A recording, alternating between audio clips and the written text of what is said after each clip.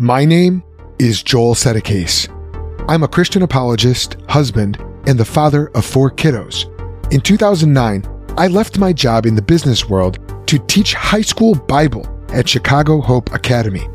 That decision would set me on a journey that would bring me first to seminary to study apologetics and earn my master's in philosophy of religion, then into local church ministry, where I became a youth pastor and eventually an interim lead pastor, and then to joining Cru and launching the Think Institute in 2019. Now, I'm on a mission to help fathers lead their families in defending the Christian message. I don't have all the answers, but I'm determined to go find them. And through this show, I'm reporting back to you, the Think Squad, what I discover. Welcome to the Think Podcast.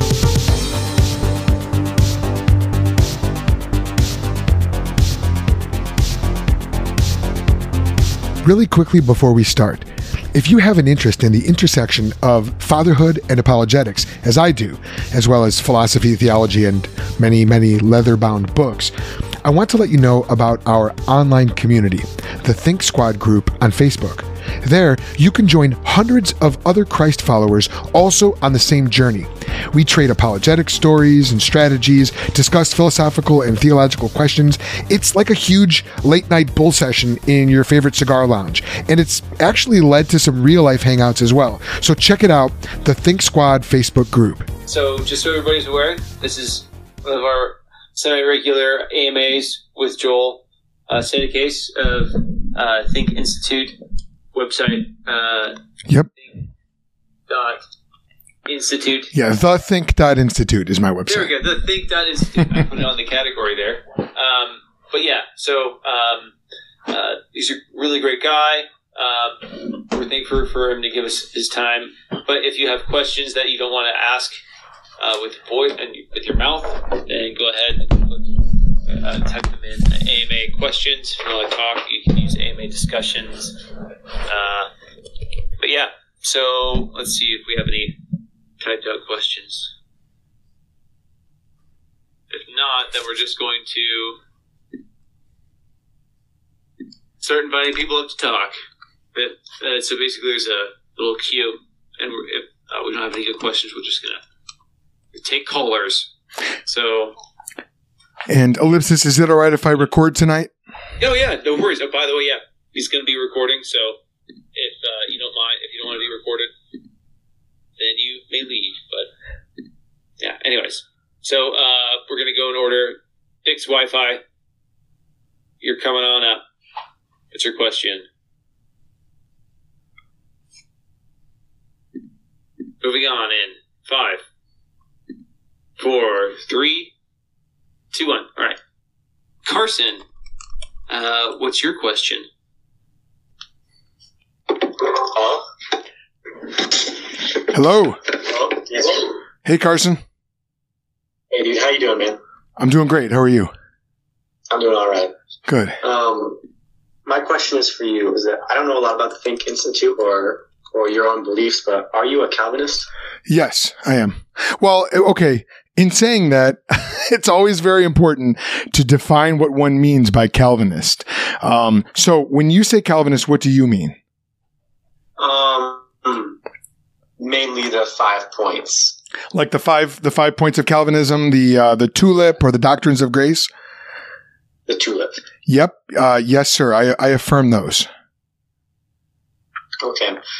Why is that according to the doctrine of Christ? Why is that according to the doctrine? Okay. Yeah. Fair question. So I was, I still remember the moment when I kind of officially became a Calvinist. I was in seminary, and, it was actually under the teaching of a very Arminian professor. I won't mention his name, but he's a guy who used to teach at Trinity. Trinity Evangelical Divinity School was my seminary. He no longer teaches there, but he was very much an Arminian, very much a Molinist, not a Calvinist. And it was under his teaching that I started to realize that what he was putting forward was not what the Bible teaches. And so I continued doing study and doing research. And, this was about 2012, somewhere in there. So there was this big movement at the time called the Young Restless Reform Movement. A lot of guys were converting to Catholicism and discovering what John Piper calls big God theology. But I was, that wasn't the moment for me. The moment for me was I was talking with my wife, and at the time we had a couple young kids. I think we had just put them to bed, and I'm talking to Elisa, and I said, we like to talk about spiritual things and theological things late at night. And I said, a lot of people believe this. I don't remember exactly what I said, Carson, but I go, a lot of people believe this, but we Calvinists, we believe this and that. And she looks at me, she stops, and she goes, "You just said we Calvinists." I said, "Oh yeah, I guess I did." And I kind of realized at that moment that I had become a Calvinist already. And so that was the first time I voiced it out loud. And I've done a lot of self-reflection since then, and I've gone through the proverbial cage stage, which every Calvinist goes through. And that is the moment, that time in your life when you've discovered Calvinism, the 5 points, and you get so zealous for them that they're all you want to talk about, and you are no good to anybody, and you really should just be locked in a cage. And that they call that the cage stage Calvinist. But Lord willing, by God's grace, I've come out of that cage, and now I can say that I affirm the 5 points, which are total depravity, unconditional election, limited atonement, although I prefer something more like particular atonement or definite redemption, irresistible grace, and the perseverance of the saints. And the reason why I think those are in accordance with the teaching of Christ is when you look at the ministry of Jesus, the teaching of Jesus, the work that Jesus did, and then you look at the prophecies that were made about Jesus, and then you look at the way the apostles interpreted Jesus' words and his work in their epistles, my best understanding, Carson, is that each of those 5 points, what we call the doctrines of grace, the 5 points of Calvinism, the TULIP, the tulip, match up. Each of those matches up with what the Lord and then what the apostles did, said, and taught. And I'm happy to go into that more in greater detail if you want, but yeah, I believe that it's a thoroughly Christian way of looking at salvation and God's relationship to believers and unbelievers. Okay. I'm just going to ask about 1 point because I'm like on the edge of the rest of the 4 points. Okay. But there's just 1 point that I don't think I can believe, and that is the unconditional election. Oh, I remember reading that whosoever believeth in him shall not die but have everlasting life. But yes. Why is unconditional election true? Okay. When you think of unconditional election, what comes to your mind? How do you understand that doctrine? From what I understand is that a few people were foreordained to be saved from the beginning, and those are the only people that are ever going to be saved. Okay, and you don't believe that, or you can't believe that? No, I don't believe that.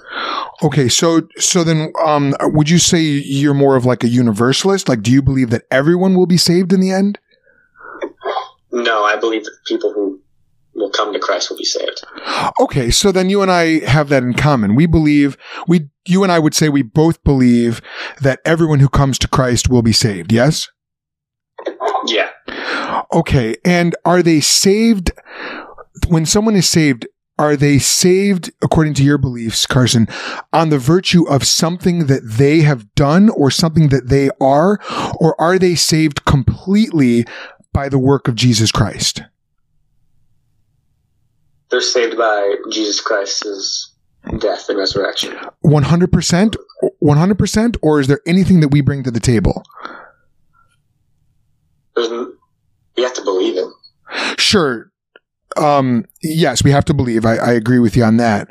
Do we add any works to salvation? In other words, what I'm wondering is there a condition that God sees in us before he decides to save us?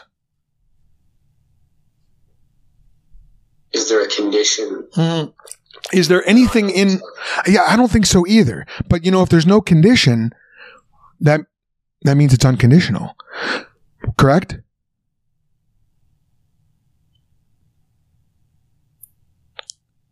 Right. So, wait, let's define... What is the definition of condition? Okay, so a condition is a stipulation that has to be met in order. Let me make sure I can get a good definition of it here. Let's see. While I'm looking this up,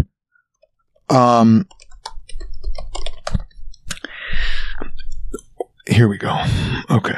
So when we're talking about unconditional, or when we're talking about a condition, sorry, I'm pulling up Ligonier's website just because I want to get a really good. Okay. So here's what, so Ligonier is a great ministry, started by R.C. Sproul back in, 1971. Here's what he says. He says, unconditional election is another term that I think can be a bit misleading. So I prefer to use the term sovereign election. If God chooses sovereignly to bestow his grace on some sinners and withhold his grace from other sinners, is there any violation of justice in this? Do those who do not receive this gift receive something that they do not deserve? Of course not. If God allows these sinners to perish, is he treating them unjustly? Of course not. One group receives grace, the other receives justice. No one receives injustice. Paul anticipates this protest. Quote, is there injustice on God's part? End quote. Romans 9:14a. He answers it with the most emphatic response he can muster. I prefer the translation, God forbid. Yeah, Paul says something like me genoite in the original Greek, which means it's the strongest possible way of saying no. So transitioning off of Ligonier's website into me now, a condition, the way I would understand it would be something in ourselves or something that we are or do that causes God to choose you or me instead of somebody else. In other words, God is finding his rationale for choosing someone to be saved in that person, even if it's just 1% in that person. There's something about that person that makes God choose Carson and not Carson's next door neighbor. And, the Bible militates against this. Salvation is all of grace, as Charles Spurgeon used to like to say. So Ephesians 2:8-9, it might be a passage that you know very well, but it says, for by grace you have been saved through faith, and this is not of yourselves. It is the gift of God, not by works, lest anyone should boast. Salvation is 100% of grace. It's all God's grace. And grace is a gift. It's fully a gift. You don't earn a gift. If you earned a gift, it'd be wages. The Bible's clear of the wages that we deserve. The wages of sin is death, according to Romans 6:23. But the gift of God is eternal life in Christ Jesus our Lord. And now just to bring it back, Carson, to John 3:16, which you said earlier, you mentioned whosoever believes. I'm going to do my best to read that in the original Greek. Here's what it says.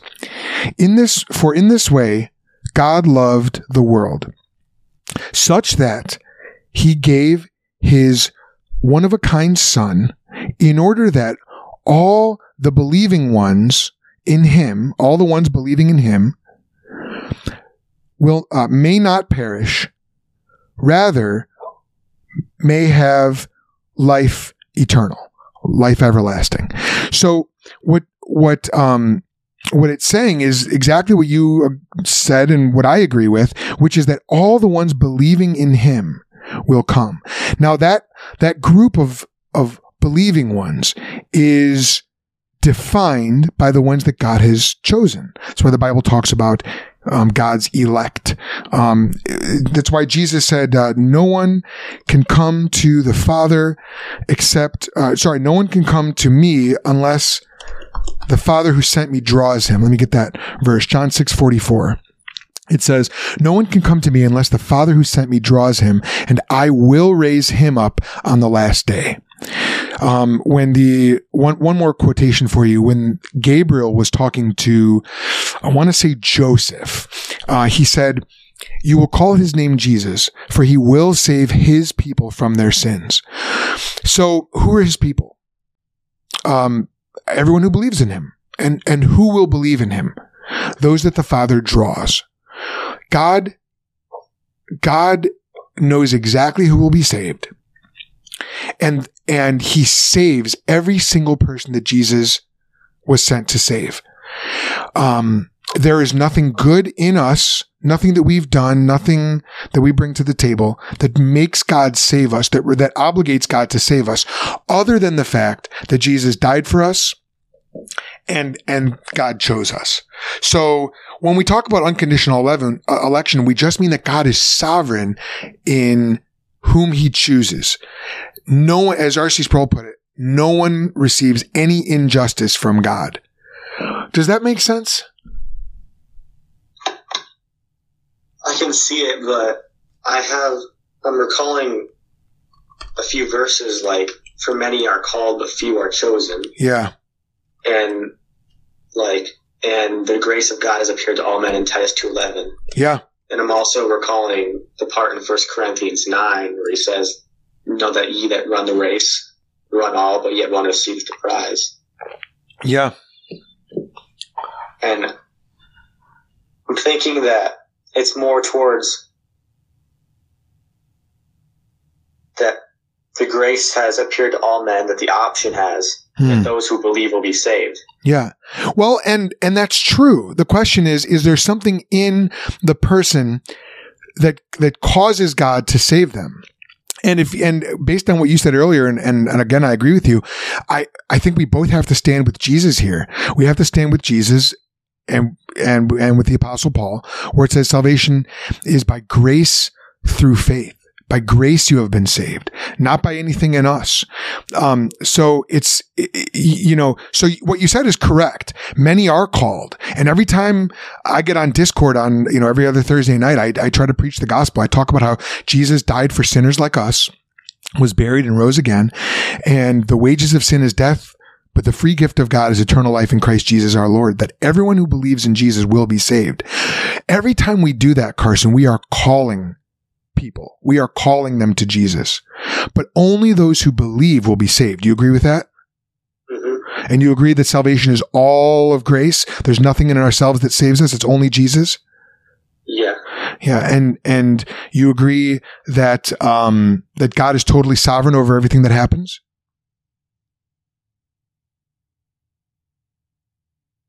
I mean, so are you meaning sovereign as in like a fatalist point of view? Mm-mm. No, fatalism says that fate is in control.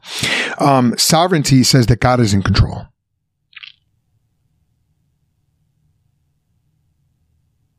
I don't really know about that. No, that's fair. I know that God is sovereign.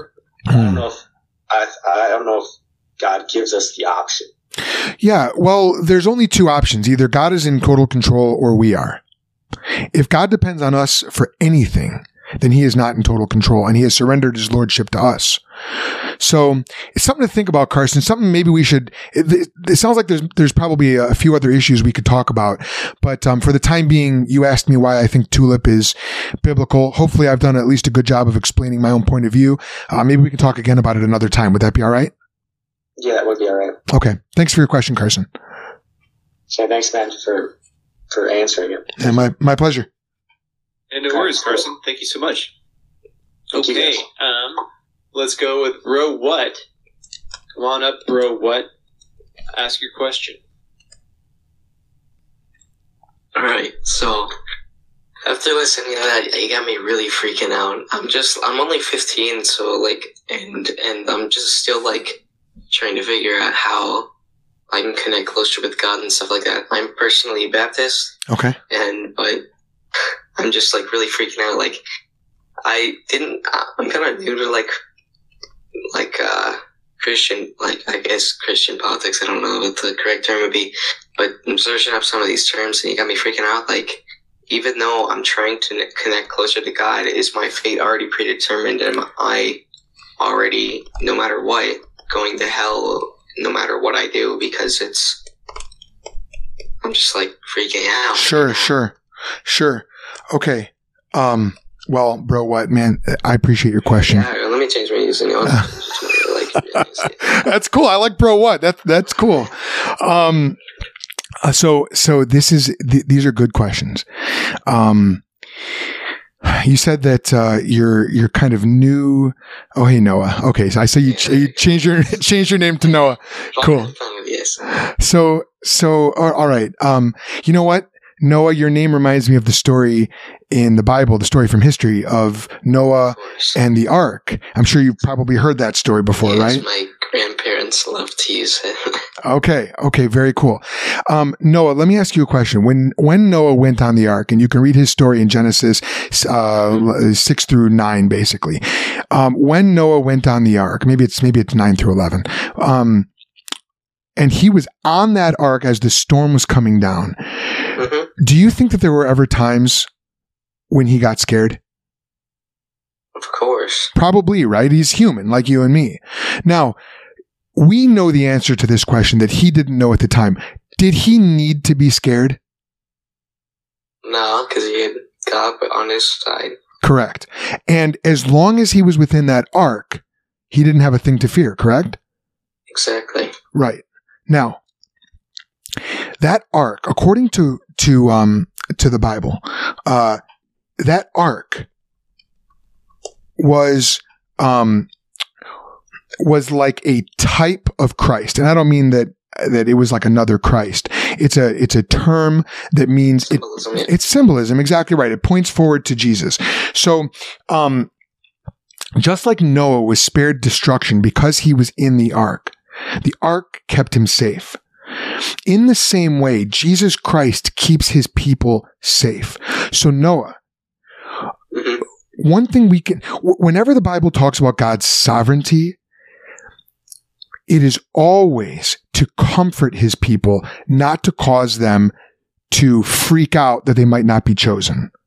So while theologians, people, Bible scholars and different people might have different ways of thinking about these things, when Jesus says, no one can snatch my people out of my hand, that is a source of great comfort. You think about Psalm 23 when it says, the Lord is my shepherd, I shall not want. I lack for nothing because the Lord is my shepherd. Now, a sheep on its own, out in the middle of a valley, in that Psalm 23, it says, yea, though I walk through the valley of the shadow of death, I will fear no evil. A sheep walking through a valley as the sun is going down by itself would have a lot to fear, correct? There's wolves, there's predators, there's bandits, there's any number of threats.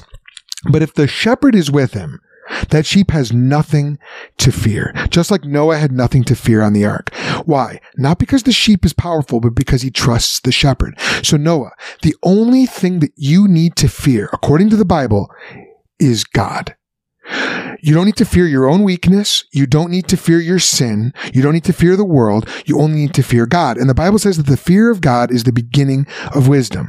Now, what does it mean to fear God? For an unbeliever, the fear is this: I'm a sinner. The Bible says that all have sinned and fallen short of the glory of God, and the wages of sin is death. Romans 6:23. So I just cited to you Romans 3:23 and Romans 6:23. The wages of sin is death. For the unbeliever needs to fear the judgment of God and to turn to Jesus and repent and trust in Christ Jesus. But Jesus himself says, no one can come to me unless the Father who sent me draws him, and I will raise him up on the last day. There is no escape clause. There is no doubt. There is no uncertainty. All who the Father draws will come to Jesus, and Jesus will raise that person up on the last day. Now, that's talking about the resurrection. That's talking about entering into the new heavens and the new earth. It's talking about an eternal life with Jesus. So, the only question that I really want to ask you, Noah, is this. I'm not asking you to have all of your theology or your Christian politics or anything else worked out. All I want to know is this. Who is Jesus to you? It's really hard. I'm not sure. I don't know that I might be able to answer that question yet. I really haven't, like, found, like, for me, I know him as the person who kept my family together. Like, divorce, like, runs very much, and so my family, my mother's parents are divorced, my father's parents are divorced, but my dad told me that God was the person who kept him from getting a divorce. It was at a point where my parents were, like, my mother was just like, why are you still here, and stuff like that, and I just thank him for keeping my family together, because a lot of my friends have very rough childhoods. Wow. And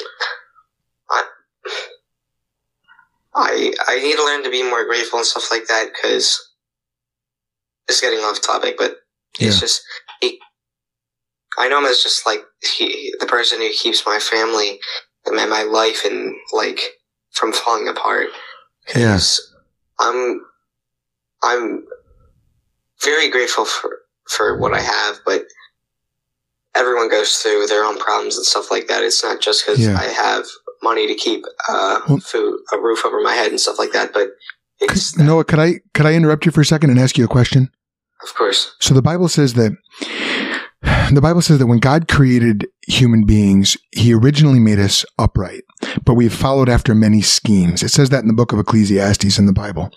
What that means is this: each and every one of us was created for the purpose of knowing God, for the purpose of glorifying God, serving God. And yet, each and every one of us has gone astray. We've been like sheep, according to Isaiah 53. It says, we've been like sheep who have gone astray. And more than that, the Bible says that we are like rebels. The Bible says that we've disobeyed God. God is the sovereign king. And I'm so glad to hear what God did with your family. That is very, very encouraging to me, man.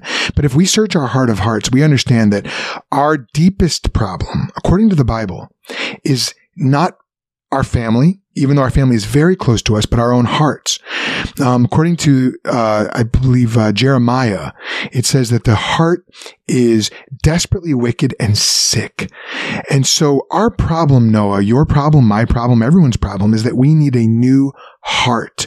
If we do not have a new heart, we will live our entire life with a sinful heart. The Bible calls it a heart of stone. And it's a heart that rebels against God and sins against God. And the end result of a life lived in opposition to God is an eternity of God's wrath. The Bible talks about hell. So I hear in your original question, I hear the fear, I hear the questioning about hell. Am I damned? Am I going to go to hell? Noah, the Bible says that hell is very real. That's why I said earlier, we need to fear God. Jesus himself said, fear the one who can kill you and send you into hell. Don't fear man. All they can do is kill you. Kill the one who can send you into hell, or fear the one who can send you into hell. The Bible is also abundantly clear of who Jesus is and why he came. The Bible says that Jesus came so that we would have life in him. The Bible talks about God as being Father, Son, and Holy Spirit. The Father sent the Son to be the Savior of the world. So because our sin deserves God's wrath and deserves death, God had Jesus take that wrath upon himself, die on the cross. A brutal death, Noah, the death that you and I deserve. And he died for sinners, just as the scriptures said that he would. He was buried, and on the third day, he was raised back to life. Today, Jesus rules from heaven, and yes, he rules over your family. He rules over my family. But the decision that each and every one of us have to make is this: will we repent of our sins? And to repent means to repudiate them, to renounce them. You understand? To turn from them, to turn to Jesus and to receive Jesus, to believe in Jesus, to take him at his word, and to acknowledge that he is Lord and that God raised him from the dead after he died for our sins. Now, that is a transfer of ownership of your entire life from your ownership to Christ's ownership, to Jesus' ownership. All you're doing is you're believing what he said about himself, and you're believing what God says about him. Does that make sense? Yeah. Does that sound like something that you you've done in your life, Noah? Or does it sound like something you might be ready to do right now? I've struggled with a lot of things. Like, I have ADHD, and like, so addiction runs easily, and I'm very impulsive, and that's something that makes me very scared about messing up in life and turning away from God, because I'm afraid I might accidentally fall into sin, not by my own choice, but like by my impulsive ways. And Noah, so I hear that. I totally hear that. And I want you to know, I understand that, but the one who understands that even more is Jesus. Jesus of Nazareth. Jesus Christ. He understands that, and the Bible says that he is able to keep you. Everyone who is in him, who is being held by him, cannot be snatched away. And I hear you saying you're afraid that you might fall into sin involuntarily. That what you're saying is you're afraid you might get snatched out of his hand. No, what I want to challenge you with, what I want to maybe leave you with is this: before you can get snatched away from God, you need to receive his offer of eternal life. Now, that's not something that I can do for you. It's not something that anyone can do for you. It's something that only Jesus can do for you. And so what I want to encourage you is if you're troubled about a lot of things, if you feel heavy burdened by these fears, the Lord Jesus himself says, "Come to me, all you who are heavy burdened and weary, and I will give you rest." Jesus says that his burden is easy and light. So Noah, what I want to leave you with is this. I would encourage you right after you get off, of this AMA, I would encourage you to go read the Gospel of John. I think you should just let Jesus speak for himself. I would encourage you to go read the Gospel of John and to pray and to ask God, what he wants you to do. And if you feel the Holy Spirit calling you, I would say it might be time for you to repent of your sins and give your life to Jesus Christ. Or you might discover that you've already done that, Noah, and you just need reassurance. And you can ask God for that, and he'll give that to you as well. I can't diagnose your spirit, the way God can. I don't know where you're at with God, but I do know that there is peace that passes all understanding in Jesus. And I pray for myself for that all the time. So believe me, I know. But maybe I'll just I'll leave you with that, and I can make you a promise as well, Noah. When I get off this call, when I get off this AMA, I'm going to pray for you as well. All right? All right. Okay. Good talking with you. Yeah. Thanks. Hey, thanks so much, Noah. All right, so we have Filippo Fish. He wants to debate. Maybe we can do a short little debate. Sure. Whether or not morality must come from God. Okay, so we'll invite Philip up. There we go. Go for it. Hiya, folks. How y'all doing? Hey, doing well. How you doing, Filippo Fish? Not bad. So what's up? My question is, on the server I debate with a lot of Christians, and in life I know a lot of Christians. I did come from Catholic school, and I do know the Bible. One thing I keep hearing from them, which I disagree with, is that if you are not a Christian, then you have no morality whatsoever, and there's nothing holding you back from doing immoral thing. I want to hear what your take is on that point. Not seem very sophisticated. Sure. Well, yeah, there's a lot of things that we believe that don't seem very sophisticated to people who don't believe them. And believe me, that's a two-way street too. There's a lot of things that I hear from atheists that I'm like, well, that doesn't sound very sophisticated. But, when you're in a worldview, whether it's an atheistic worldview or a Christian worldview, there are going to be a lot of things that you hold, a lot of positions that you hold, a lot of convictions that you have that are not going to make sense to someone who doesn't share those convictions. So maybe we can define our terms here, Filippo Fish. What, when you say moral, what do you mean by that? Well, the typical thing people say is that if you don't accept God into your heart, then there's nothing stopping you from raping and murdering someone or robbing them.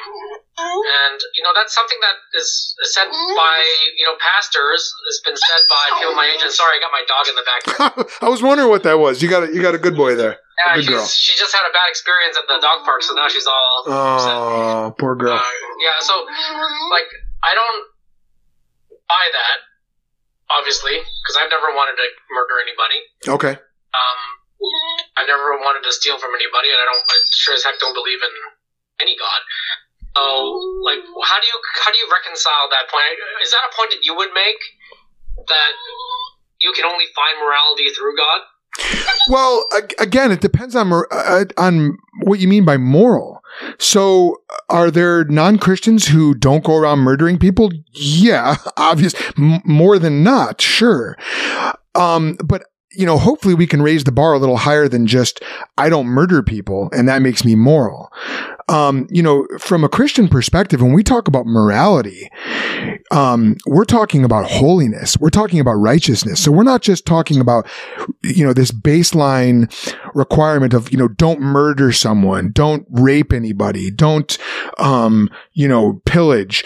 For the way we understand morality is we try to stand with Jesus Christ on this. We try to hold to his standard, which is absolute perfection. So you have to understand, Filippo Fish, when we're talking about morality, we're not just talking about these baseline moral requirements that we all need to hold to in order for society to work. We're talking about in your heart of hearts. So for example, what many people believe, and I'm one of them, is the greatest moral. What is this? Someone's got. Right, I'm just turning off my car. Oh, okay. Okay. Sorry about that, guys. No problem. Sorry about everybody. All good. So the greatest moral teaching of all time can be found in Matthew. So the Bible is divided up into 66 different books. And one of those books is called Matthew. And in Matthew chapter 5 through 7, we have the greatest moral teaching of all time. This is what I believe. I think it's objectively true. And in those passages, what we have Jesus of Nazareth laying out a definition of morality that so transcends anything that you or I are capable of accomplishing on our own that it's mind-boggling. So he goes, you've heard that it said, do not murder. Okay, good. So far, so good. But then he goes, but I tell you that if you hate your neighbor, you hate your brother, you've already murdered him in your heart. Well, at this point, Filippo, you and I should be going, like, if that's the standard, I've hated people. I've thought hateful thoughts about people. Maybe not that I haven't even articulated them, but I've certainly thought them. It's a knee-jerk reaction sometimes. And then Jesus goes, you've heard that it said, don't commit adultery. All right. Yeah. So far, so good. Fine. But then he goes, but I tell you, if you look at a woman with lustful intent, you've already committed adultery with her in your heart. Now, again, this is where you and I go, oh boy, oh no, like I've committed that sin many countless times. When you say this, I'm sorry to interrupt you, but go ahead. When you say these things, it seems to me that these are manipulation techniques that any con man will use. Oh, really? I know. I mean, guilt is a powerful emotion, and if you apply guilt to a human being for something that he cannot control himself to do, and you put enough pressure on him, he will find a way to alleviate himself of the guilt. So this is a big 1-2 punch, right? The number one, feed him with the guilt with something that he cannot stop. Number two, give him this magical solution to this imaginary guilt, which would be to state to someone like yourself or a pastor or a priest or something that he believes in this, and then submit a tithe, a certain amount of money every year, 10%. Right. Like, sure. We live in a world of multi-level marketing. We live in a world where Ken Copeland's exist. Yeah. Like, I can't see anything beyond the financial scam that it is. Okay, Filippo Fish, I want to just summarize what you just said, just so I can make sure I understand and you hear what you said. I started talking about lust in the heart, murder in the heart, hatred, and you immediately went to guilt. You said manipulating people's guilt is a con man's technique.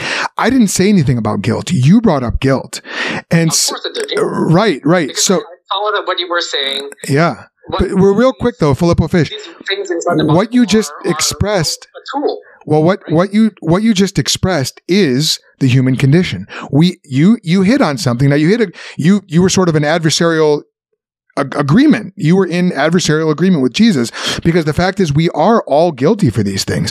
And one thing you might need to consider is that guilt. I disagree with that point. I don't believe that there is any real guilt, like any factual guilt on the person. Oh, so you simply as a person has provided the emotion of guilt to you. Oh, as a listener. Well, that's so Filippo Fish. That's interesting, because so now we're going to get into a worldview divide here. Because for me, I don't define hatred of my neighbor as a moral thing. I actually view that as immoral. So like, I stand with Jesus on that. So I go, yeah, hatred actually is immoral. And the guilt that I feel over that is real because I am guilty of that immoral activity. I also view lusting after my neighbor's wife or someone I'm not married to, I view that as immoral. I actually do. Maybe you don't. Maybe you've got a different standard of morality, which we should probably get to. But for me, I look at these things and I go, yeah, that is immoral. You're right. I can totally see that standard. The problem, and this is where the disconnect comes in, or the dissonance, is those actions are so universal that we do have this knee-jerk reaction to go, well, if they're normal or if they're something I can't control, therefore they must be good. Well, no, as a Christian, I don't believe that. I don't believe that all my natural urges are necessarily good. If that's true, then you actually can't condemn murder, because people do commit murder based on their urges. And it's like, if my urges are what determine what's good or bad, I'm in a lot of trouble, because my urges tell me to do a lot of bad things. And now I no longer have a standard for good and bad. So before you rebut that, does that make sense? Do you at least see where I'm coming from? No, because it's a matter of degree, and the nuance is lost when you say it that way. But more importantly, I have. Hold on, can you explain that? That's not. I'm not seeing that. I'll get to that. Well, before we move on, though, that's an important point. I feel like I'd like you to explain that. I'll explain that by how I view the human mind compared to how you view. It seems that you view the human mind. I view the mind as a tool. Right, a tool that has come about and evolved for whatever reason to allow us to simulate how reality can turn out for our own benefit. So, for example, the reason why you would lust after another woman is perhaps related to your reproductive urges, and you would simulate in your mind what it would be like to do that, because it was in the past, our obligation genetically to pass on our genetics to the next line. We see that as something we want to do. It still is, yeah. With regards to hate, right? Threat assessment is a very important thing about survival. Yeah. Where you hate someone who threatens you. You hate someone who may take something from you. Or, you hate someone who's threatening your position in a social environment. We're complicated animals that need to survive in a very complicated society. Like, the feeling of hate is useful. So in your mind, then, hatred and lust are actually, they're fine. Those are amoral activities. So then why not? So then murder would apply in that same category. Activities, in my opinion, they're not activities. They're thought processes. Okay, so activities would be actually acted upon it and murdered someone. And these no, but what we have now, we should get into that though, and if you don't mind, because in the interest of time, I want to try to keep this going, because we do need to probably wrap this up very soon. I don't want to miss this. Help me understand, by what is your standard by which you judge hatred as moral and murder as immoral? I don't see hatred as immoral, first of all. But what is the standard by which you judge that? Well, when thought becomes reality as standard, and if you're providing harm to somebody, what is a sin to me is harming somebody in some way. Why is that? If let's say I called someone I hated a really mean name, and he felt emotionally harmed by that, I would call that a sin. On the other hand, if I just picked up a rock and threw it at his head and he died, that would also be a sin. Why is that? Why is that? Why? Like, I'm not seeing. It affects another sovereign human being. So I agree with that, but you just espouse something like a Darwinian view of man that says we sort of arose through these, maybe I misinterpreted you, but it sounded like it's sort of a Darwinian evolutionist kind of view that, we are, product of our minds or tools that evolved through time and chance acting on matter. But where do you get sovereignty from that and morality? Well, here's what I don't believe that the Darwinian view is prescriptive. I believe that it is descriptive. I mean, it just basically says this is the state of nature. Right, but morality, again, in the interest of time, don't you see morality as being prescriptive? It's just prescriptive, as in, like, the Darwinian view just explains to us, like, how this occurs, why are we the way that we are. Right. It helps us to better understand that. But it doesn't tell us that we must act in a survival of the fittest way, which a lot of people on this Discord actually talk about. Right. I don't believe that that's what it means we should do. Exactly. It means that that's how we think. That's Filippo Fish. That's exactly it. There is nothing in the Darwinist worldview that can possibly be prescriptive. Morality, by definition, is prescriptive. It's normative.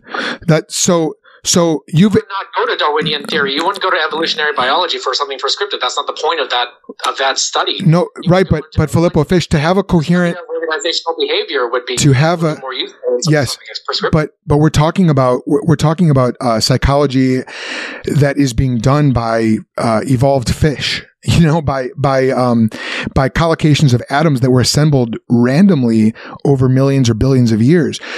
So whatever those fish or those bags of protoplasm, however you want to view human beings, you said it was a tool that evolved for whatever purpose. First of all, a tool can't evolve. A tool is by definition purposeful. So I don't like that analogy, but I get what you're getting at. The purpose comes after the thing evolves. I mean, the thing. That's not a tool, though. That's selection forces it to. Yeah, I mean, it is a tool in the end. Okay, so using it as a tool. We're using our minds as a tool. I'm using my finger as a tool. Yeah, Filippo Fish. Here's the thing. Here's the cognitive dissonance I think you find yourself in, and we really do have to move on. But you're trying to wedge in moral prescriptions into a universe that you believe is guided by random chance. You can't, philosophers have shown this, Hume showed this, you cannot get an ought from an is.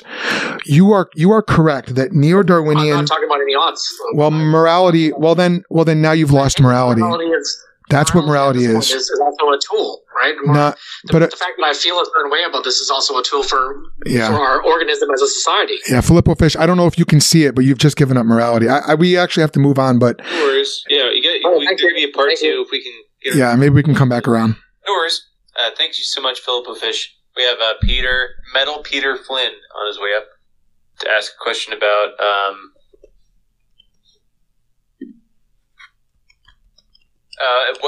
the concept of free will. Sorry about that, lost track. All right, thanks, Philip. You're invited up, Metal. Hello. Hello. Good. Glad to meet you. Okay. Yeah, likewise. So kind of to repeat the question that was stated by Ellipse here. What does the Bible have to say in regards to the concepts of free will? Great question. Well, what do you mean by free will? We always have to define our terms. When you think of free will, what do you mean by it? I define free will as complete autonomy, meaning that your decisions are not guided by any other outside influences that don't come from the self. Okay, so have you ever made a decision that was completely autonomous? A few that I can count off the top of my head in the last day, yes. Okay, so you were influenced by nothing, and that includes your biology, your environment, nothing. The only influence that I could probably think of was simply the fact of the act of knowing that I wanted to pursue the action in the first place. Yeah. Okay. So it's a long and complicated way to get here, but a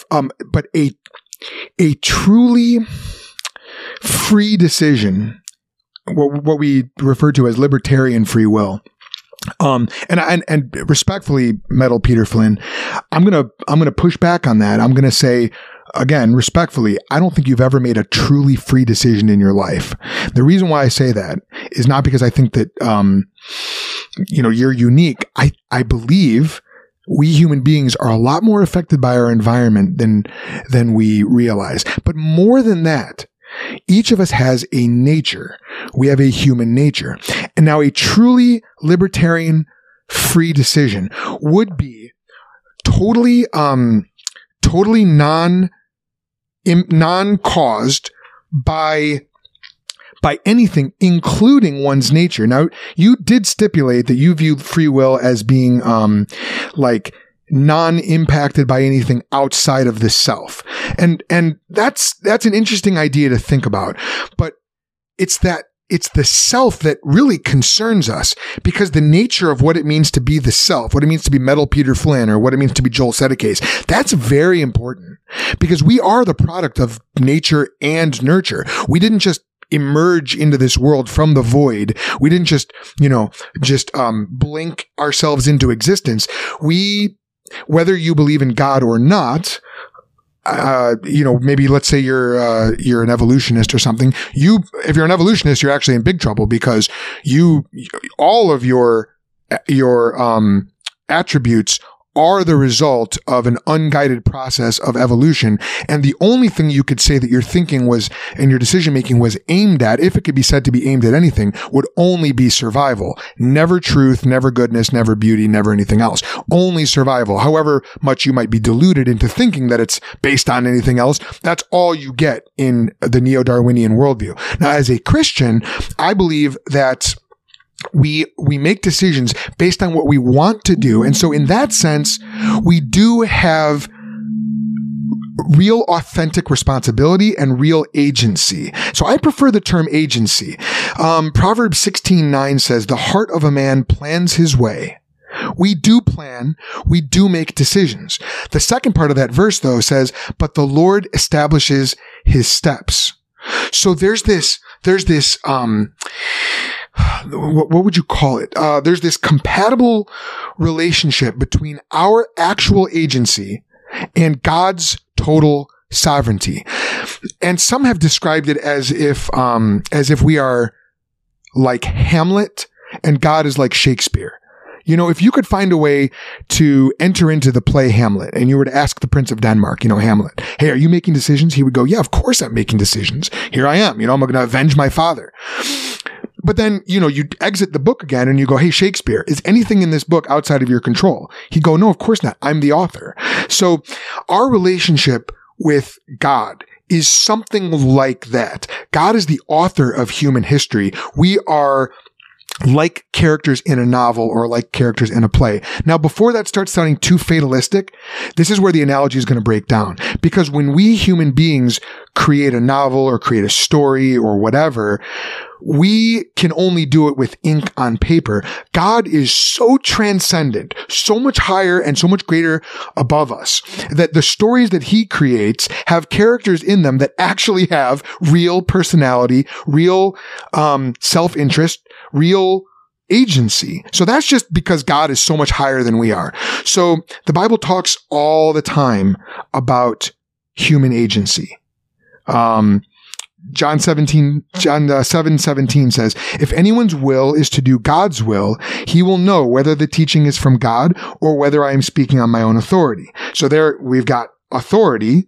Jesus has authority. He must be obeyed. He ought to be obeyed. And yet we also have human agency. So, I don't know that I just explained that well enough. I need to go back and look at that verse, but, the point I'm trying to do my best to systematize what Scripture says about this. Human agency is real. God is totally sovereign. And yet, Metal Peter Flynn, not one of our decisions is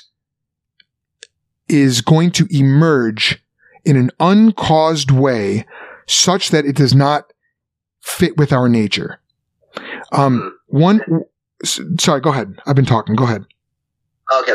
I have another question that sort of builds off of what you just said. Okay. It's kind of broken up into two parts. Okay, real quick. Let me just say one more thing, if you don't mind. So, in Scripture, again, because you asked about the Bible also says that our hearts are desperately wicked and sick. The Bible says that we have a heart of stone until God gives us a heart of flesh. So the thing that I really want to put before you and even challenge you with is this.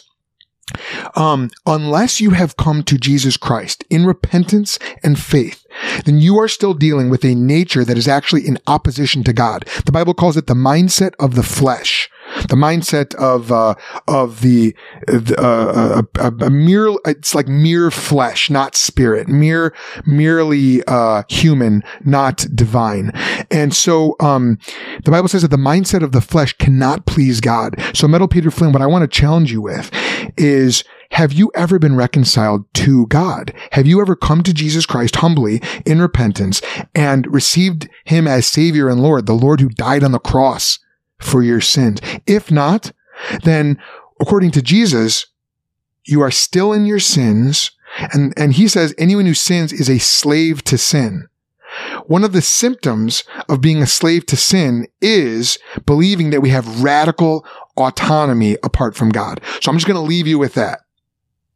Okay. That actually leads perfectly into my next question as well. Okay, this is going to have to be very, very quick. Yeah, I know. I'll make this very, very quick. So I guess the last thought experiment I'll propose is, let's say, for example, I decide to do a very charitable act, like donate to charity.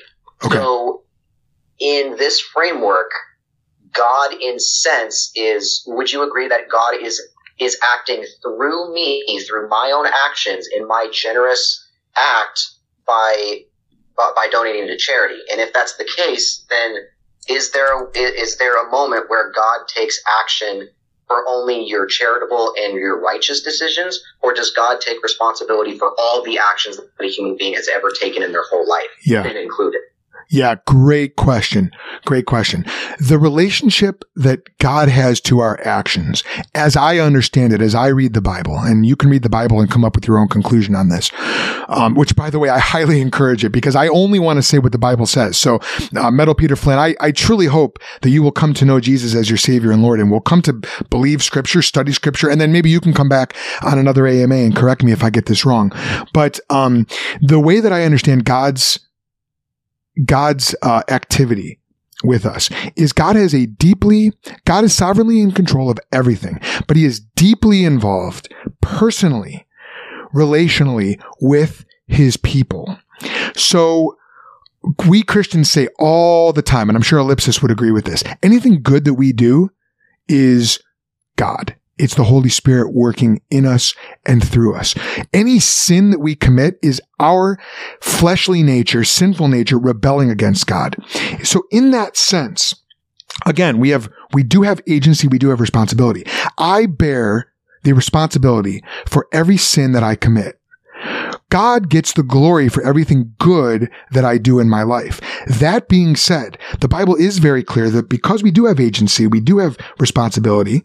Again, this is that compatible nature between God's sovereignty and my responsibility. God does also reward us. This is the grace of God. This is unbelievable, actually.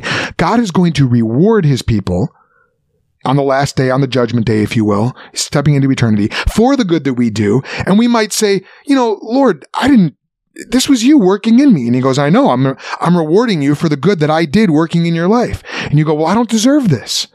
And he's going to say, that's right. That's called grace.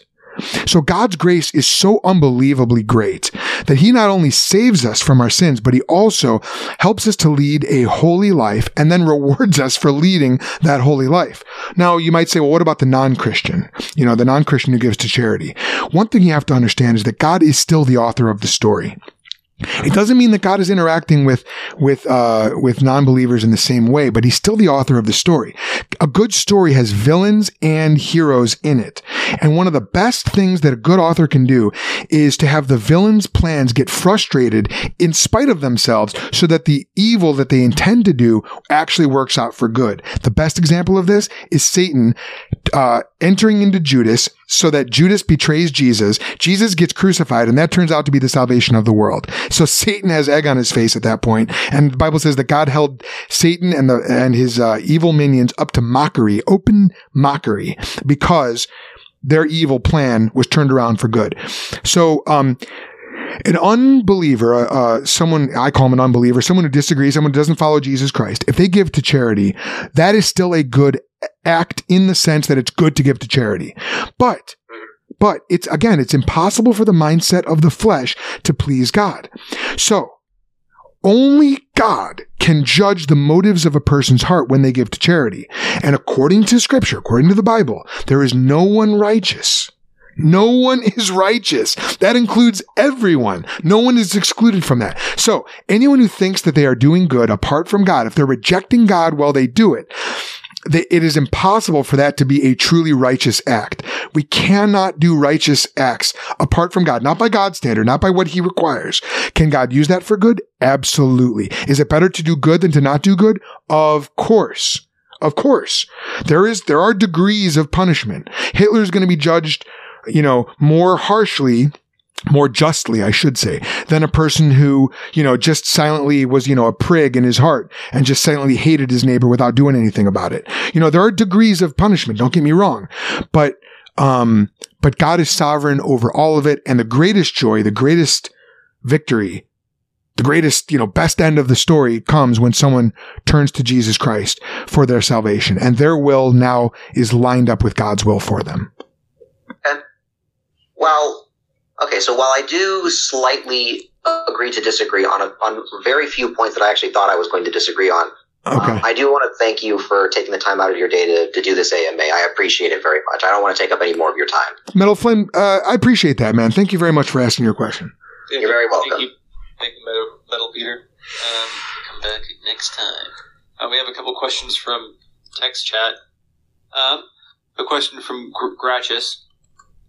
I have a question for Mr. Joel. If the historicity of the Old Testament is invalidated, does that invalidate the New Testament by proxy? I'm sorry, I don't think I heard that right. Does it invalidate the New Testament? Yeah. So if let's say the historicity of the Old Testament is found to just be like false. Oh. Does that, and then so does it? The Old Testament then being invalidated, does that invalidate the New Testament? I think that's his question. Okay, good question. Yeah, so much in the New Testament relies on the Old Testament. Sure. I mean, Jesus, for example, Jesus referred to the story of Jonah. And I mentioned Jonah because Jonah is one that people like to point to. People who don't hold the same convictions we do as Christians will point to the story of Jonah and they'll go, that story is absurd. A man can't get swallowed by a whale or a fish, And actually the word Jesus used for it was katos, which is a sea monster. But Jesus referred to Jonah at least twice. He said that the men of Nineveh, which is the city in Assyria to which Jonah preached, the men of Nineveh will rise up on the last day and condemn the people of Jesus' generation because they repented when Jonah preached. But there's one greater than Jonah who is preaching to his generation, that's Jesus, and his generation refused to repent. Why do I bring that up? Because Jesus treated the Old Testament, even the story of Jonah, as if it was authentic. As a matter of fact, Jesus even tied Jonah to his own coming resurrection from the dead. Jesus said, no sign will be given to this generation except the sign of Jonah. Jonah was in the belly of the katos, the fish, the whale, whatever, the sea monster, for 3 days. And in the same way, Jesus said that he would be in the belly of the earth for 3 days and then would rise. So yeah, a lot is riding on the historicity of the Old Testament. This is why, when I talk about, as a Christian apologist, I'm standing firmly on all 66 books. It's all inspired. It's all breathed out by God. It's all inerrant. It's all infallible. It can't have errors in it, which is, that's exactly what you'd expect if God wrote us a book. Does that mean that there aren't parts that are hard to understand? No. Does that mean that there are still things that seem fantastical to us? No, of course not. This world's a crazy place. It's a fantastical place. It's a surprising place. But over and over and over, history, the study of history, archaeology has corroborated the witness of the Old Testament. But even if there were some discrepancies between our current understanding of history and the Old Testament, my money is on the Old Testament every time because that is breathed out by God. Whereas current historical consensus is not breathed out by God. I've just been grateful for the way that historical study has validated the Old Testament. So yes, the two do stand together. And I will say one more point. The New Testament helps us understand, just like the Old Testament helps us understand the New Testament has priority because Jesus has priority. So the New Testament does help us understand what the Old Testament means. Okay. Thank you so much for that one. Another question from Jesus. Where should Protestants start when reading to the theology side of Christianity, since there's so many options, so many doctrines and denominations? Okay, sorry. Can you repeat that one more time? I got Jesus is just looking for like intro, like theology, like is for Protestants. Okay. Yes, the best. Yeah. Okay. Sorry, Ellipsis. I didn't mean to cut you off there. No worries. Yeah. The best book of Protestant theology is the Bible itself. And I'm sorry. I know that sounds snarky, but it's a fact. For Protestants, I mean, that's kind of our thing. Sola Scriptura. We believe that the 66 books of the Old and New Testament are breathed out by God. And as such, they are profitable for teaching, reproof, correcting, and training in righteousness, so that the man of God may be fully equipped for every good work. What I just said to you is not my own invention. That's coming from 2 Timothy 3:16 and 17. And so that's what we believe. We believe that the Bible is the Word of God. If you want good, solid theology, start with Scripture. Now, to help you understand Scripture, if you want like a systematic theology, let me give you a good basic book. It's called Bible Doctrine. I'm looking at it on my shelf right now. Bible Doctrine by Wayne Grudem. Bible Doctrine is the simplified version of Wayne Grudem's more in-depth, more robust systematic theology. Is it perfect? No, it's not. That's why I say start with Scripture. Because if you start with Scripture, you can judge every other book of theology by Scripture. Scripture is the standard. But Bible Doctrine by Wayne Grudem is a great place to start. Another book that I highly recommend is called Concise Theology by J.I. Packer. And that's a short book. I mean, the name says it all, Concise Theology. I've got that one as well.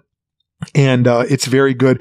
Another thing that I might recommend is get yourself a catechism. You know, the Westminster Shorter Catechism can be a great one. I'm not a Presbyterian. So there's going to be things in there I disagree with. The 1689 London Baptist Confession of Faith is another excellent document. I'm going to disagree with some of the things in that document, even though I go to a Reformed Baptist church and they would mostly hold to that. I wrote a catechism called Catechids. Now that's aimed at like little kids, but it can be a good place to start. I've actually given one of those to a new Protestant Christian who wanted to get into Christian theology, Catechids. You can find that on my website, thethink.institute/catechids, CATAKIDS. You can get a free PDF of it on my website if you're interested. But I would say that those are probably 3 good places to start. Awesome. Hey, thank you so much. Those are all real good answers. Yeah. He asked me, actually, and I've sent him another J.I. Packer book. Oh, cool. Yeah, Knowing God. But that's like just one of my favorites. I think everybody should read that book. You know, I've actually never read Knowing God. I say that to my shame. Really? Yeah. Man, I've read it like 5 or 6 times. Have you really? I highly recommend it. Okay. Well, I need to add that to my list. No, it's a super easy read. Anyways, but cool. So I'll go ahead and invite Autumn up. He's got a question.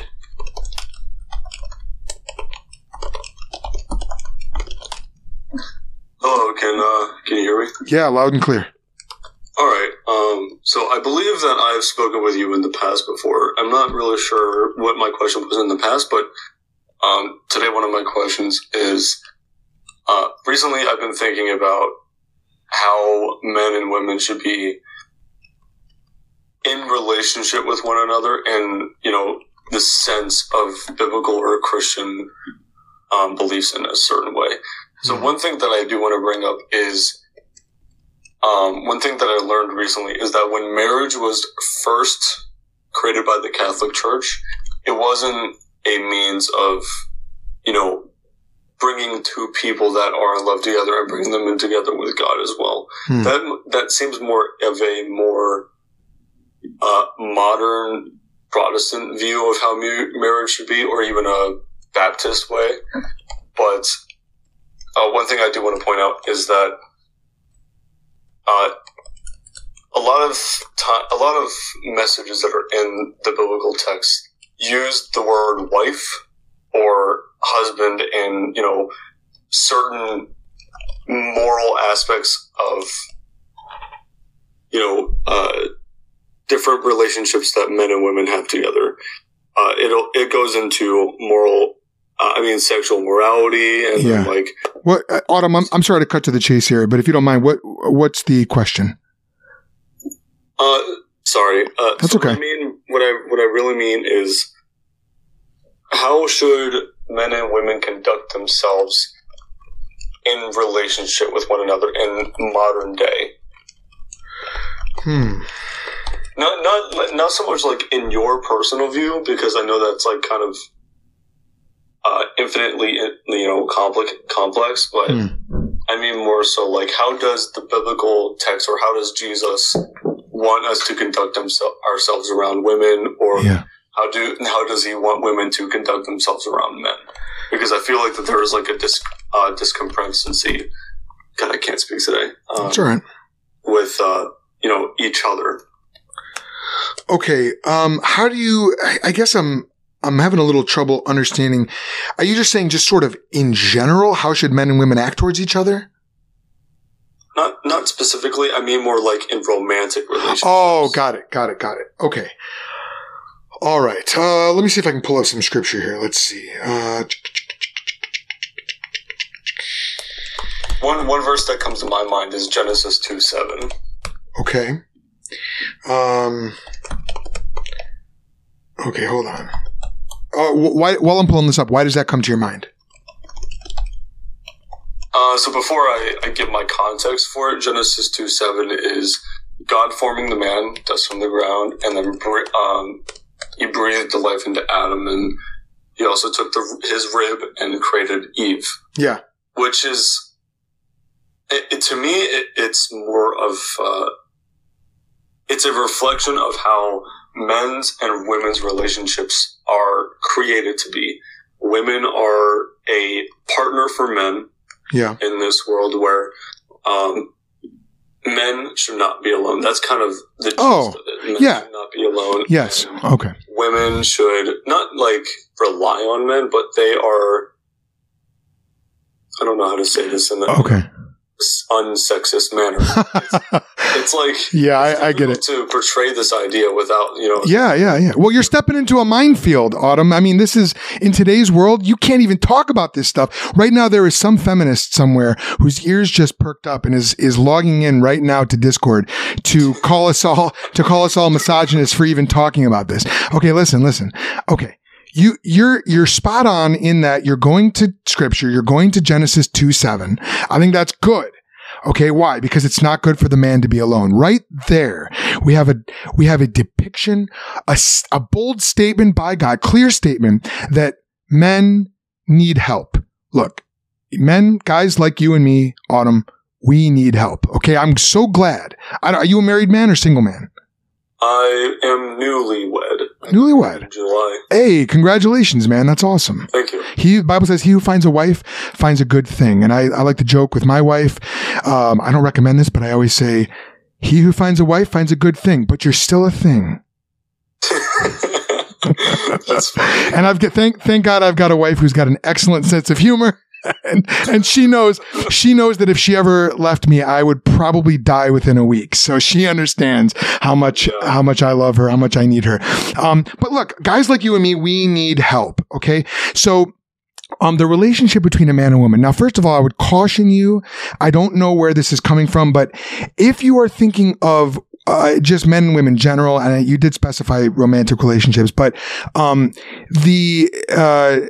when it comes to, say, older women, the Bible says, we should treat them like mothers. We should, for older women, we need to, this is 1 Timothy chapter 5, verse 2. It says, and chapter 5, verse 1 says this, don't rebuke an older man, but exhort him as a father, younger men as brothers, older women as mothers, and the younger women as sisters. And then what he says next is great. With all purity. Why does he say that? Because, as we all know, he's writing to a pastor. Pastors don't always treat the younger women in their congregations with purity. And men in general do not always treat women with purity.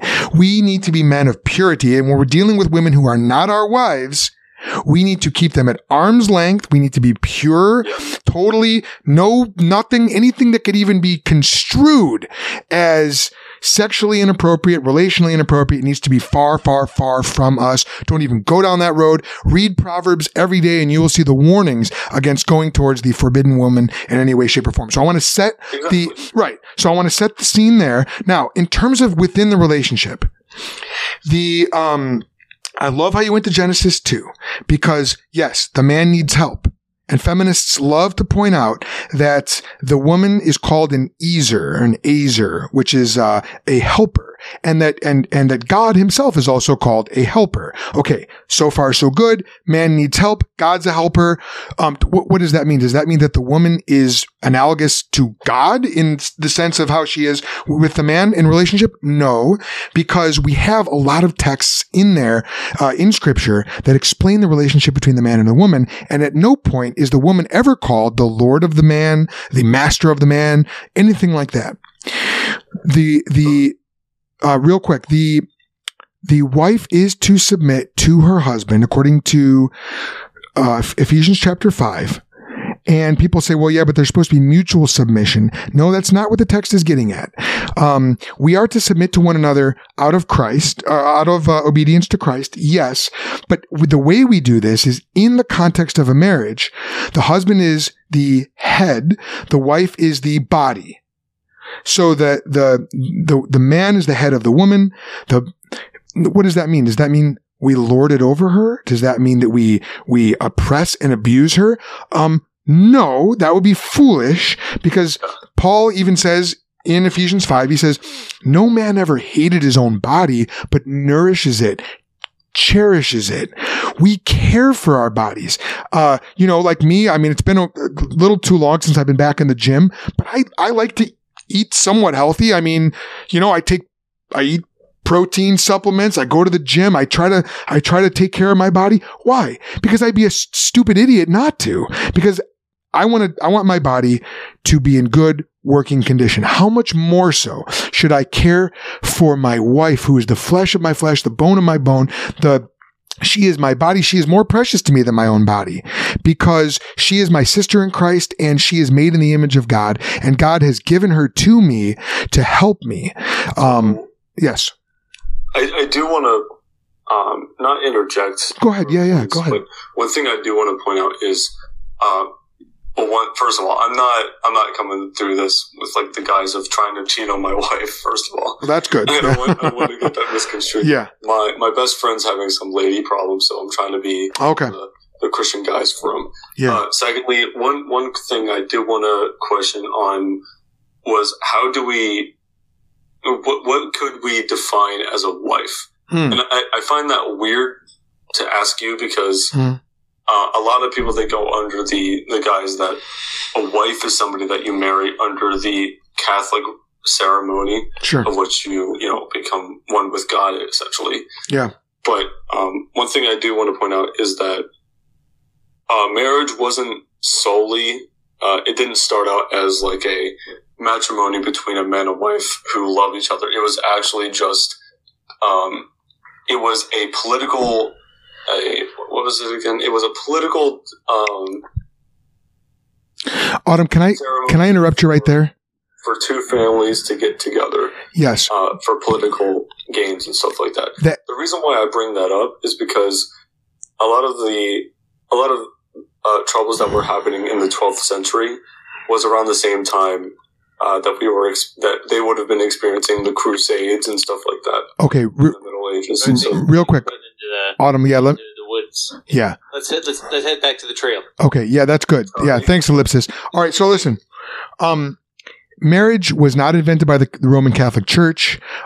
Marriage has gone through many different iterations over the years, but it was invented by God. And the very first marriage is in Genesis chapter 2, the very first one, the chapter that you mentioned earlier. In Genesis 2, 21 through 25, we have the very first marriage. God caused the man to go to sleep, made the woman out of his rib, out of his side, woke up the man, and brought her to the man. And the man said, "This one at last is bone of my bone and flesh of my flesh. This one will be called woman, because she was taken from man. So this is why a man leaves his father and mother and bonds with his wife, and they become one flesh. Both the man and his wife were naked, yet felt no shame." There's a ceremony. Okay. The groom even gives a speech, there's an officiant. God is the officiant. God brings the woman to the man. So there is matrimony. There's an officiant. There is a vow of sorts. And then there's a statement that this is normative and descriptive for the rest of human history. Verse 24, this is why a man leaves his father and mother. Well, it's like, wait a minute. Well, there was no father and mother here. What are you talking about? No, it's because this is setting the pattern for the rest of human history. Because everyone else is going to have father and mother. The marriage that I'm speaking of is the marriage that was created by humanity, and the one that you and I recognize as marriage. Well, what I'm saying, okay, what I'm saying is, we are right to ceremonialize marriage because we have a marriage ceremony in Genesis. So for whatever else, look. If two people want to just go to their pastor and say, "Hey, we want to be married. Can you marry us?" That fine. Okay. That you count it as a marriage, but just make sure you act like it's a marriage. Be faithful to your wife. All the requirements that husbands have to their wives in scripture now apply to you. So where we run into trouble is when we start to redefine marriage or take marriage lightly in any way, shape, or form. Does that make sense? It does make sense, but, I have one more question before I get. We better move on, Autumn. I'm sorry. We gotta move on. We got to move on. Okay. Sorry. All right. No worries. I'm sorry. Next time, dude. Thanks, man. Yeah. People will start yelling at me. Thanks, Joe. Thanks, Ellipsis, Yeah. for having me on. No worries. Thanks, Autumn. I think I can do one more Ellipsis. Just one more? Oh, man. Okay, it better be a good one. Okay. Well, maybe two if I can get it quick. Okay, no. These are taking a long time tonight. So we'll take from the side here, promote me up mods. Zapper has been waiting quite a while. Zapper, why don't you come on up?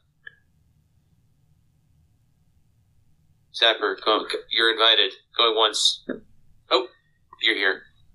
Ask your question, quick. Come on, man. Zapper. Welcome. You're muted or something.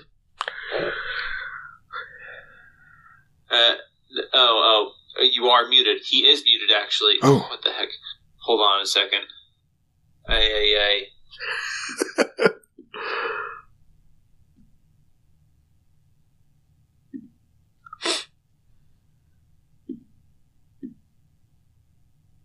Okay, come back up, Zapper. You should be able to talk now.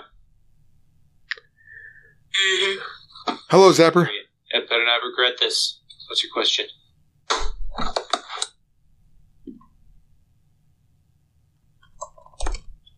How did Jesus walk on water? How did Jesus walk on water? Well, yeah. Thank you for your question. The ice. Was it ice? Oh. No, it wasn't ice. No, it wasn't ice. Very funny. Oh, come on. Next question. It wasn't ice. Okay, let's go. Jesus is Lord. He can do that. Yeah, Boat has been waiting quite a while. We're going to knock Boat up. Was it ice? Yeah, Jesus was not Elsa. He couldn't just form ice. I mean, he could. Sure, he could. He didn't. Hello, who's this? This is me, Boats. Hi, Boats.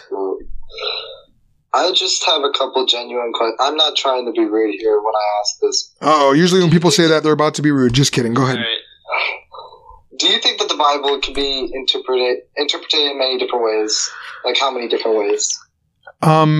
As many ways as I can interpret your words. I mean, yeah, sure. Well, rightfully, no. There's only one proper way to interpret each text, but people can and do wrongly interpret it many different ways, just like I could wrongly interpret every word that you're about to tell me. Okay. So, the King James Version, I assume that's what KJV is, it changed the word prostitution in, I don't remember which Bible verse, but it changed it to sodomite. It's backed by zero contemporary scholarly basis. What do you think about that? You're going to have to be a lot more specific than that, Boat. All right, let me pull this up. Yeah, what's the verse again? One more time.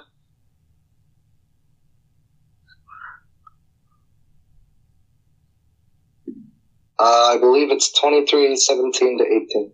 What Burke? Well, yeah, the Bible's broken up into 66 different books, so there's... What's that? Dude, I don't know how to say this. Oh, okay. Yeah. Deuteronomy? Deuteronomy 22... 23:17, 18. 23:7. Deuteronomy 23:17. 23:17. Okay. In the King James Version, it was changed the word. Okay. So what it says is, now, let me see if I can pull up a parallel here. Just because I want to make sure we're looking at the right one. The Bible has been translated into English many times. And so, as a result, sometimes we have to compare different versions and get different readings. Now, just as I'm pulling this up, why do you bring up the King James? Okay, so this version, it's often quoted to justify homophobia because it says sodomy, which obviously that's a very common thing among gay people. Yeah, right. Yeah, it is. Yeah, I know when you say homophobia, I just want to say right off the bat, people use that term a lot. It's actually a pejorative term. I reject it. I don't use it. And I reject it when people use it about me. And the reason why is because a phobia is an irrational fear. And so using the word homophobia is actually a manipulation technique. And I'm not saying that you're doing this, Boat. Maybe you just mean it as shorthand for disapproving of homosexuality, in which case. Yes, I do. Yeah. Okay. So you probably want to find a different word to use because a phobia is a psychosis. It's actually an irrational fear, and disapproving of homosexual, intercourse. It's not necessarily rooted. To say that the only explanation must be an irrational fear, a phobia, is a very bigoted point of view. So, again, not call the colloquial term. So I used the.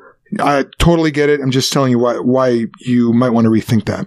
Okay, so in the King James it says, "There shall be no whore of the daughters of Israel, nor a sodomite in the sons of Israel." Okay. The Christian Standard Bible, which is a more modern translation, says, "No Israelite woman is to be a cult prostitute, and no Israelite man is to be a cult prostitute." All right, so the idea there, and this is probably what the translators of the King James Bible were getting at, is a male cult prostitute would be someone who would engage in homosexual sex with... Why? Why what? Why did they do that, or... Why would that be what it means? Well, you know what a prostitute is. Male prostitution doesn't mean homosexuality. No, it doesn't. Right. And so that's why in the modern translations, it simply says cult prostitute, a male cult prostitute. Statistically speaking, men have greater sex drive. So probably what's going on there is, and I don't know the historical study there, but I do know that, that when it comes to, like, even today, male prostitutes are more likely to serve men than they are to serve women. Men just have greater sex drives, so you're gonna get that. That's statistically true, but I don't think that was true when the Bible was written. Oh, that men have greater sex drives? Yeah, I'm pretty sure that's been true throughout humanity. I don't think that men had greater sex drives towards them. I don't think that. Well, listen, there's a reason why it's prohibited. And so to the extent that people obey God, yeah, our drives are going to be more in line with God's will. But just zooming out again, you're right about this point, Boat. And I don't know if this is a personal issue for you, but the King James translation is, well, again, I'm not looking at the Hebrew here. So if I were to look at the Hebrew, maybe I need to actually. But let me go ahead and pull that up. But it's not like, sometimes people have this misconception that the Bible has like one verse that talks about something and everybody's hinging, are all of our doctrines on a single verse. That's a very dangerous way to interpret scripture and to come up with doctrines. I can tell you that the biblical prohibition of homosexuality is not limited to a mistranslation of Deuteronomy 23:17. And even if it were, Deuteronomy 23:17 is in the Old Covenant scriptures. It was a law for Israel, theocratic Israel at that particular time. So one thing that people will say, I'm actually going to make your case a little stronger for you, Boat. One thing people will say is, well, if you condemn homosexuality, then you can't wear mixed fabrics and you can't eat shellfish because those things are also condemned by the Old Testament law. And it's like, yeah, that's correct. And this is why, as a Christian, I do not go to Deuteronomy first in order to find out, which activities are normative and which ones are holy and which ones please God. So instead, what do? I go to the law of Christ. I go to the New Testament. In the New Testament, I find Jesus mandating what marriage is, what is appropriate for sexuality, what is appropriate for, for that kind of relationship. And then I see the Apostle Paul doing the same thing in 1 Corinthians. And so then I can go back to Deuteronomy and I can say, okay, now what is going on here? Because the issue in Deuteronomy is, in many ways, it's the same issue. It is describing normative sexuality, but it's actually going deeper than that. Because in Deuteronomy, it's talking not just about sexuality, but about worship. See, all sexuality, just like everything we do, Boat, is rooted in worship. Because we are beings that are created to worship. Whoever is on the throne of your life is the one that you worship. And so if God is on the throne of your life, your sexuality is going to reflect that. If God is not on the throne of your life, your sexuality is going to reflect that as well. If you're So really quick, why do you need to use that to condemn gay people if it doesn't affect you? Oh, now that's a whole different objection. First of all, I don't think you've heard me condemn gay people or anything else. I'm just trying to tell you what. Sorry, I assumed you did. I'm sorry. Oh no, that's okay. That's why you shouldn't assume. I don't condemn anyone. Now, does that mean that I believe that homosexuality is holy according to the Bible? No, of course not. But what I don't do is I try not to, give my own opinion, because my opinion counts for jack squat. God's word is what's really important. So I'm trying to appeal to scripture. So Boat, you might look at the teaching of Jesus that, Jesus talks about marriage as being a man and a woman. You might say, well, I disagree with you, Jesus. Well, you have to understand who Jesus is. You can disagree with him all you want, but if Jesus is who he said that he was, if he is the Son of God, then you're the one that needs to get in line with him. He does not need to get in line with you. Now, the bad news is that means you're going to need to give up certain things in your life that you love, that you are currently seeking right now to fulfill you. The good news is Jesus promises that anything harmful, anything sinful that he asks you to give up, he is going to make you whole, and he is going to be more to you and more satisfying to you than whatever it is you're giving up. Jesus says that his yoke is easy, his burden is light, and that all who are weary and heavy laden should come to him.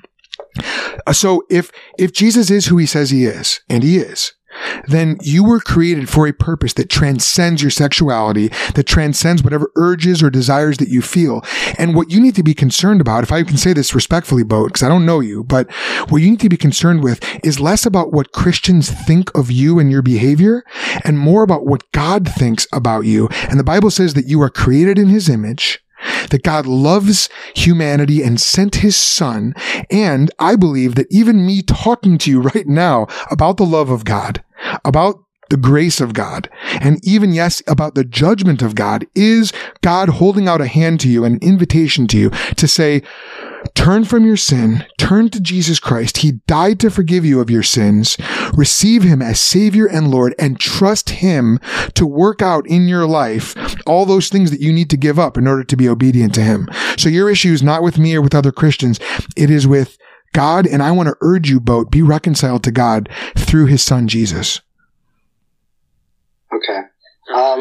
One last thing. So, well, you got to move on to the next question. Sorry, Bo. Thanks, Bo. Do you have time for another question, Joe? I could do one more. Okay, so we're welcoming the Jew of Wall Street up to chat because he has some questions for you. Okay. Come on up.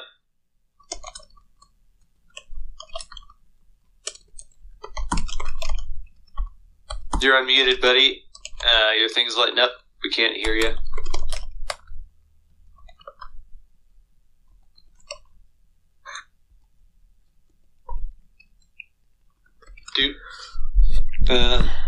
The Jew of Wall Street. Hello. Hello, can you hear me? Yes, got you now. There we go. Okay. Hi, Joel. Hi. Appreciate you doing this. Appreciate taking the questions. My pleasure. I was raised Orthodox Jewish. Okay. So I have a couple questions just from trying to reconcile my perspective with your perspective. Okay. You said you were going to look at the Hebrew. Can you read and speak Hebrew? No, I cannot. I rely on software for that. I can read Koine Greek, but I cannot read Hebrew. Okay. Not without help. Now, so I'm just trying to reconcile the things you're saying from the Old Testament with what I learned from the Old Testament. Right? Okay. And, okay. The things that I learned are very different to what you were saying. I bet. Specifically, like in terms of marriage, right? The marriage is very pivotal in the Old Testament, and the woman is not property. Correct. And the specific portions of the contract that is marriage are laid out. And in fact, it is okay for a man to take multiple wives, but not the other way around. But interestingly enough, one of the contract requirements for marriage is that the right of sexual intercourse is to the woman. So I guess my main question is, where do you reconcile the differences between what the Jewish explanation and the Jewish Mishnah and commentary is on the Torah, and how and what you have, I guess the Christian perspective on the Old Testament?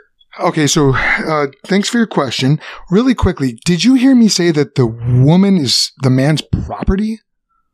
I came in a bit on the tail end of that part, so I'm not entirely specifically sure. Okay, let me be entirely specifically clear. I did not say that, nor would I ever. That's I don't know what religion that would be, but that would not be Christianity.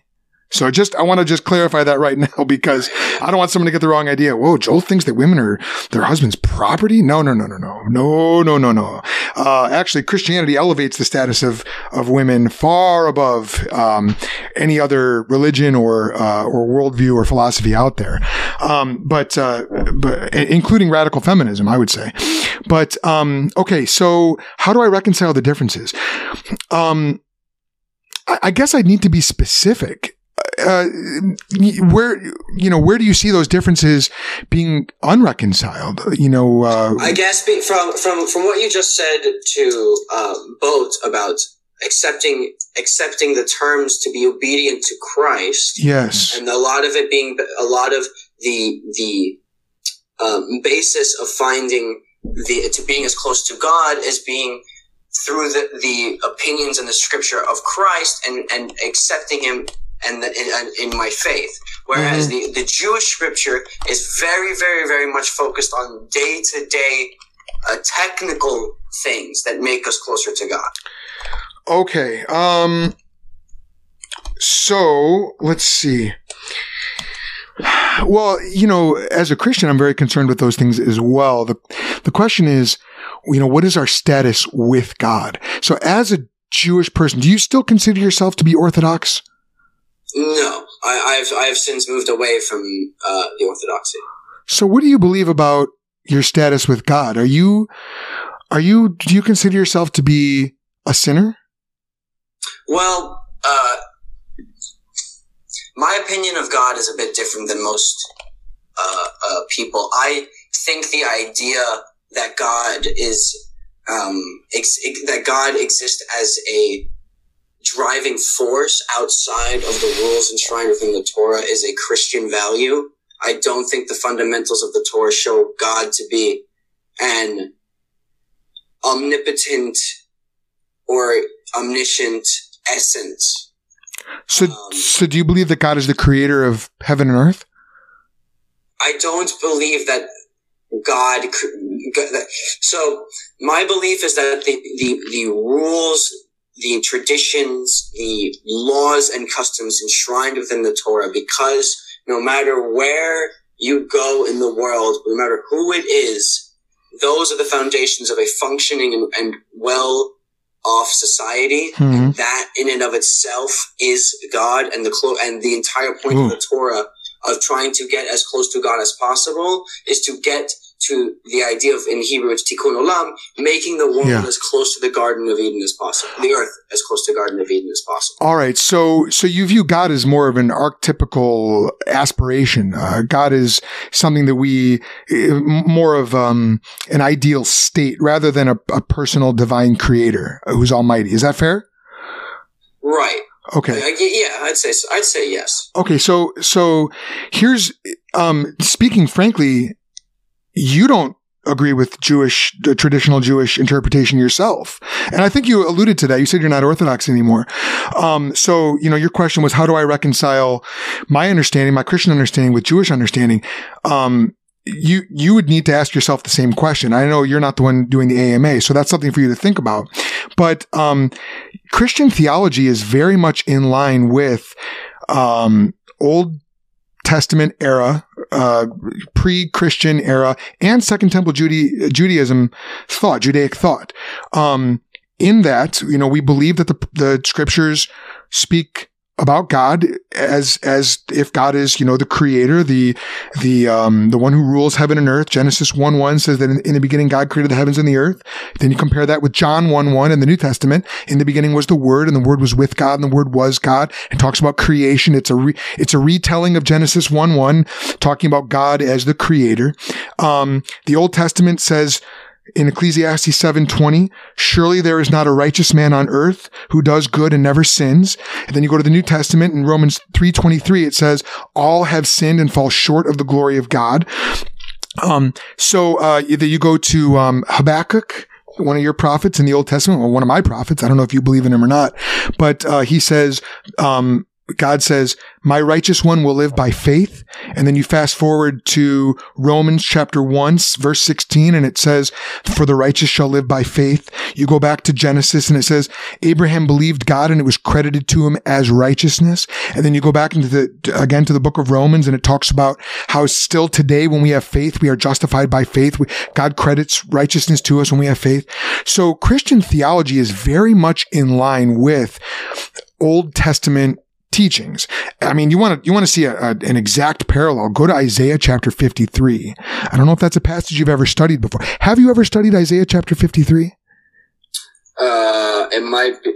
Is Isaiah one of, I'm assuming that would be a prophet, a person? Correct. Yep, that's right. Then yes, I think it might just be, the Hebrew name might just be slightly different. Oh, that could be. One of the things that I know is that that particular chapter is not read in the synagogues, to my knowledge. So you may not, even if you grew up Orthodox. Well, I mean, so yeah. I mean, you have the Torah, and the only thing read in the synagogue is the Siddur, the prayer book, and the Torah scrolls themselves, the 5 books of Moses. There isn't really, and occasionally 2 other small things for very specific holidays, but not much else is usually specifically read.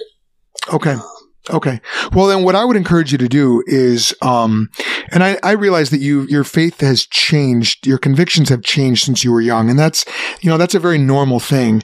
What I would encourage you to do is I would really ask you to look at the Old Testament, look at what the prophets say, because even Moses, I mean, even if you believe in the Torah, Moses prophesied of a prophet who would come, who would be like Moses, who would be from the Israelite people, from their brothers, and that you have to listen to everything that he said. There's a group of Orthodox Jews in Israel who believe the Messiah has already come. Yes, the Lubavitchers or who? Yes. Yeah. Lubavitch. Yes. Yeah, that's right. Unfortunately, Lubavitch didn't meet the requirements. He came way after the temple had already been destroyed. Daniel said that he would come before the temple is destroyed. So there's, that they're grasping at straws there, respectfully. But Jesus actually did come before the temple was destroyed. So what I would encourage you to do is I would encourage you to really read the prophetic witness, read Isaiah, read Daniel, especially Daniel chapter 7, Isaiah chapter 53, Isaiah chapter 9, Isaiah chapter 11. I would go back and I would read Hosea, where it says on the third day they will revive us. Then you look, when did Jesus rise again? Go back and look at Genesis, where Abraham was commanded to sacrifice his son, and it said he saw the mountain, he saw the place on the third day. And that same mountain was the Temple Mount, very close to where Jesus was sacrificed. So, look at the prophetic witness, and even Passover. You probably grew up celebrating Passover, right? Of course. Yeah. So very well. Yeah. And so I've celebrated Passover many times myself. My in-laws are all Jewish. They're Messianic Jewish. And, so I've celebrated Passover. I've done a Seder many, many times. And, it's really fascinating to see how the Seder, even the matzah, the matzah is striped. It's pierced. When you go and hide the afikomen, which you probably did when you were a kid. Oh, yes. You don't hide the top one. You don't hide the middle one. You hide you don't hide the top or the bottom. You hide the middle one. You hide the middle. Right. So what does that point towards? The Father, not the Spirit, but the Son, the second person of the Trinity. So it's like the traditions that you grew up celebrating all point toward your Messiah. Jesus is that Messiah. So go ahead. I wouldn't say Hanukkah does. Oh, are you kidding me? When Jesus declared himself to be the light of the world, it was during the Feast of Dedication. He was surrounded by the lights of the menorah. Absolutely. Yeah, but the menorah was Jesus. I don't know, to be honest. Was Jesus before or after the after against the Romans? Yeah, he was after. Right. So because the menorah was a common thing. Like that was the whole point. Correct. Right. So because when they beat back the Romans, they wanted to light the menorah. Well, it was the Greeks, but yeah. Greeks, sorry. Mm-hmm. And the miracle of the oil, etc. But Hanukkah, the holiday, is more of a military celebration. Correct. You're right. And Jesus used it as an illustration to talk about himself. Hanukkah is, as you may know, it comes from the intertestamental period. It was after the prophetic witness had stopped. Malachi was the last prophet. For 400 years, there was silence from God. There was no prophet. Hanukkah took place during that period. So by the time Jesus is born, Hanukkah has already happened, but Hanukkah was not one of the prescribed festivals. However, Jesus did use it as an illustration to talk about himself. So it's not going to apply in the same way that like Passover does, but it is going to, when you think about light entering the world, when you think about the miracle of the oil, and we think about how Jesus is the anointed one, so David was anointed with oil, Jesus is anointed, and they weren't anointed with burning oil. No, right, of course. And like I said, it's not going to be a one-to-one parallel, but the idea, there's a strong correlation between the anointing oil, and I know that's not the same, it's lamp oil, but it's still olive oil. The anointing oil in the Old Testament, my understanding is that it symbolized the Holy Spirit. Jesus was anointed with the Holy Spirit during his baptism. You can read about that in, I want to say, Mark chapter 1 or 2 in the New Testament. So there's a lot of parallels there. So when you say, how do I reconcile them? Or, I don't reconcile them. I read the whole thing as one story, and it culminates in Jesus. And there's a great preacher whose name is Charles Spurgeon. Somebody once asked him how he reconciled two different difficult texts. And he says, I have no need to reconcile friends. And so that's how I view the Old Testament and the New Testament. They're friends. The Old Testament points forward to Jesus. The New Testament points backward toward Jesus, if you will, or towards Jesus. And then my life as a Christian, I point back to Jesus as well. And I just want to say, Jew of Wall Street, as a Gentile, I've got some Jewish blood in me. I had an ancestor who was Jewish going back, 5-6 generations. But as a Gentile, I've got your Messiah. What am I doing with your Messiah and your scriptures Well, and your prophets? I mean, Jesus doesn't actually fit the exact criteria. 100% he does fit. And I don't have time to get into it now. But if you go to my website, thethink.institute, or I would just say, do a search on DuckDuckGo or Google and do a search for all the prophecies Jesus fulfilled. He met the prophecies to a T, even ruling the world, even giving peace to the world. Because you look right now, and nations that used to be at war with one another are at peace with one another because of Christ, because of Jesus. So he did actually fit the T. And I know I'm saying that, I'm not proving it, but that's because we're out of time. I mostly mean that especially since he was not a descendant of King David. Oh, you need to read Matthew chapter 1. Yes, he was. Read what? The Gospel of Matthew, chapter 1. Jesus was a direct descendant of David. He's in the royal line on his mother's and his father's side. Who was his father? Joseph. Well, his adopted father. God is his father. Joseph was his adopted father. But yeah, he's in the royal line.